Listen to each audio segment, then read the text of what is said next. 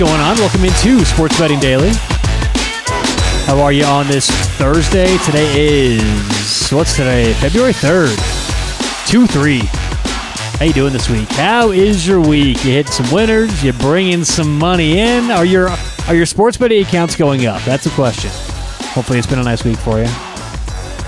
On today's show, Storytime Thursday. Gather around the campfire, sports betting stories with Uncle Tyler.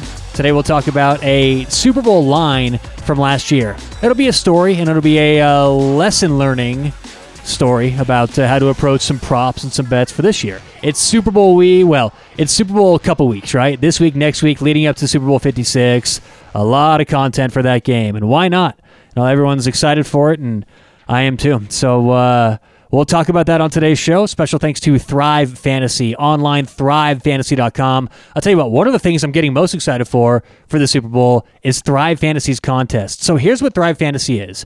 They are a daily fantasy sports app for player props.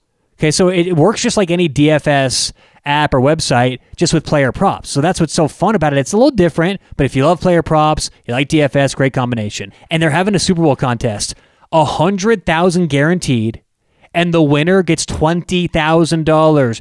I'll do my Dr. Evil. $20,000. 100,000 guaranteed, $20,000. And you know what? This isn't the same daily fantasy that you've been used to, where it's crowded, tens of thousands of people. It's smaller, a lot more fair prize pools, where you can still make a ton of money. $20,000 to first place for the Super Bowl. You've got to enter today online. thrivefantasy.com or on the Play Store or App Store. Also, the Prop Lobby. This is one of the coolest things on Thrive Fantasy. The Prop Lobby allows you to make 2, 3, or 4 team or 4 player parlays with the player props. Same idea. You're selecting player props. It's just now in this kind of setting, you can put them together in a parlay form. So if you like certain props, you can parlay 2, 3, or 4 together.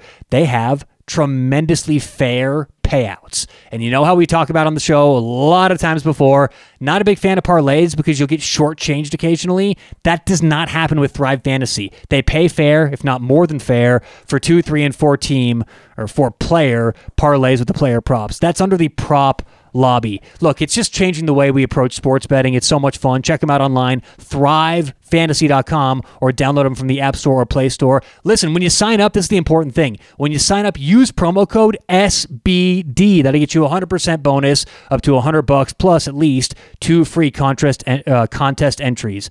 Online, thrivefantasy.com, promo code SBD. All right, let's get to it. Storytime Thursday. I want to talk about last year. Okay, so last year, COVID year, there were some mistakes made from the market, the sports books, and I'm going to focus in on one because this is a lesson for how to approach winning sports bets and the way to look at it. Okay, because a lot of times we just assume something should maybe be 50-50 when in reality it's not if you just do a little bit of homework. So last year, the bet I'm going to look at and talk about is the first team to score.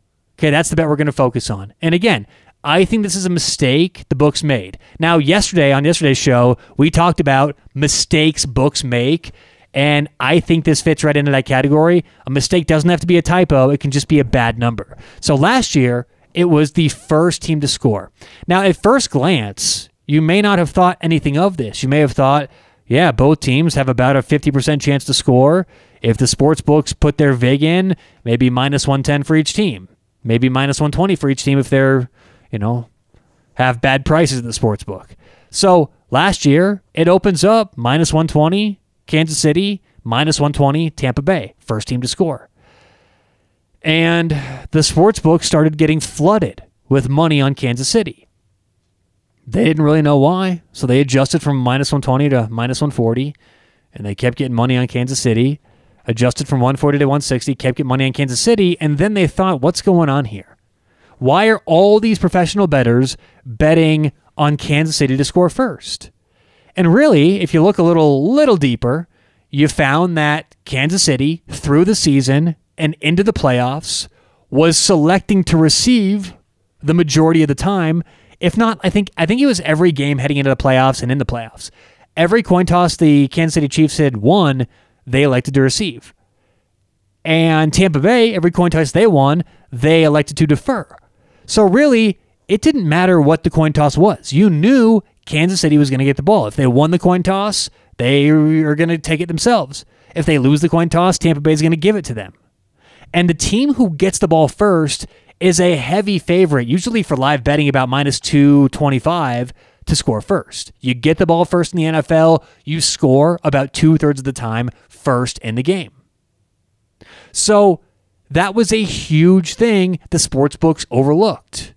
The fact that Kansas City, simply by their coin toss decisions, and Tampa Bay by theirs, it was much more likely in the game Kansas City would score first. And that line closed, Kansas City minus 220, Tampa Bay plus 170. Okay? So what can we learn from that? With these prop bets, it's so important to go and think about these prop bets from a different point of view, a different angle. Don't just take for face value that all these lines are probably correct, okay? These sportsbooks will make mistakes. Believe it or not, these sportsbooks are not nearly as smart as a lot of you give them credit for. It's just up to us to find those mistakes. And the best way we can do that, think about things outside the box. Instead of saying, okay, minus 120, well, they got Tom Brady. They've been scoring a lot of points lately. Think about, well, who might get the ball first? What leads to getting the ball first? The coin toss. What do people do on the coin toss? This is a way to approach these bets, thinking at it from an outside the box point of view. Let's use another bet example from this year's Super Bowl. Okay, this year's Super Bowl, Alex Ovechkin shots versus the winning margin for the Super Bowl. It's a cross-sport prop. You can find a lot of cross-sport props, and that's where a lot of these mistakes are made. So a cross-sport prop would be, okay, Alex Ovechkin, does he have more shots, over, under shots, or is the winning margin more or less? So what do you think would be more? Alex Ovechkin's shots on goal this is going to be during the Ottawa Senators game, February 13th, right around there. Does Alex Ovechkin have more shots on goal against Ottawa, or is the winning margin higher or lower than that? That's what you're betting on, okay? So you either take Alex Ovechkin minus 130 or the spread of the game at minus 110. That's the current odds online. So what we do here, we want to go find how often Alex Ovechkin's shooting the puck, and he's shooting 7.3 times per game. So that's our over-under, okay? What you want to do in these cross-sport props is find one of the two things you're comparing and find out what you're most comfortable with or you think you can project the most accurately. Then with that number, you then have your over-under. So what we can say is, do we think the spread of this game will be more or less than 7.3? Okay? And the spread is 4.5. So you may think off the bat, well, this is an obvious bet. Alex Ovechkin has a much higher chance to get more, right? He's shooting 7.3 times per game, and the spread's 4.5. Meaning, if the spread's 4.5, we can assume half the time the LA Rams are going to win by 4.5, and half the time they're not. So it seems clear to me, or at least it may seem clear to you, Alex Ovechkin is the bet here. However, let's think about this a little deeper. Alex Ovechkin, his variance or volatility is extremely low for this bet, right? He's not going to have more than 10 shots. He's had 10 shots once this year in one game. He's going to have probably 6 or 7, maybe 8 shots. That's what Ovechkin's going to have. Compared to the winning margin for this game, the winning margin could be all over the place for this game. I mean, did you know 6 of the last 7 Super Bowls have seen point spreads of double digits or more, or double digits at least, or more? At least 6 of the last 7 Super Bowls, the winner has won by at least 10 points. Think about that. We all think these games are so close. The spreads are usually close. It really hasn't been the case. So for that reason, it's not just the fact that Ovechkin averages more shots and the line's 4.5. You have to think one level deeper. Well, okay, if Alex Ovechkin averages 6.3 shots on game, we can maybe expect that he'll have or project him to have 7.3 shots on game. However, the propensity for the score to get out of control and one of these two teams to win by 8, 9, 10, more than that also has to be plugged into the equation. So I'm not going to give a pick for that bet. I'm just giving you a way to think about these prop bets. It's never as easy as sometimes what it seems. And it's never as easy as, well, just, doing one level of stat work and saying, well, Ovechkin, 7.5 shots, spreads 4.5. This is easy. It's never that easy. But once you do the homework and once you have sort of what you think is sort of an edge or a different way to look at it, that's where you find good bets, and that's how you attack these things.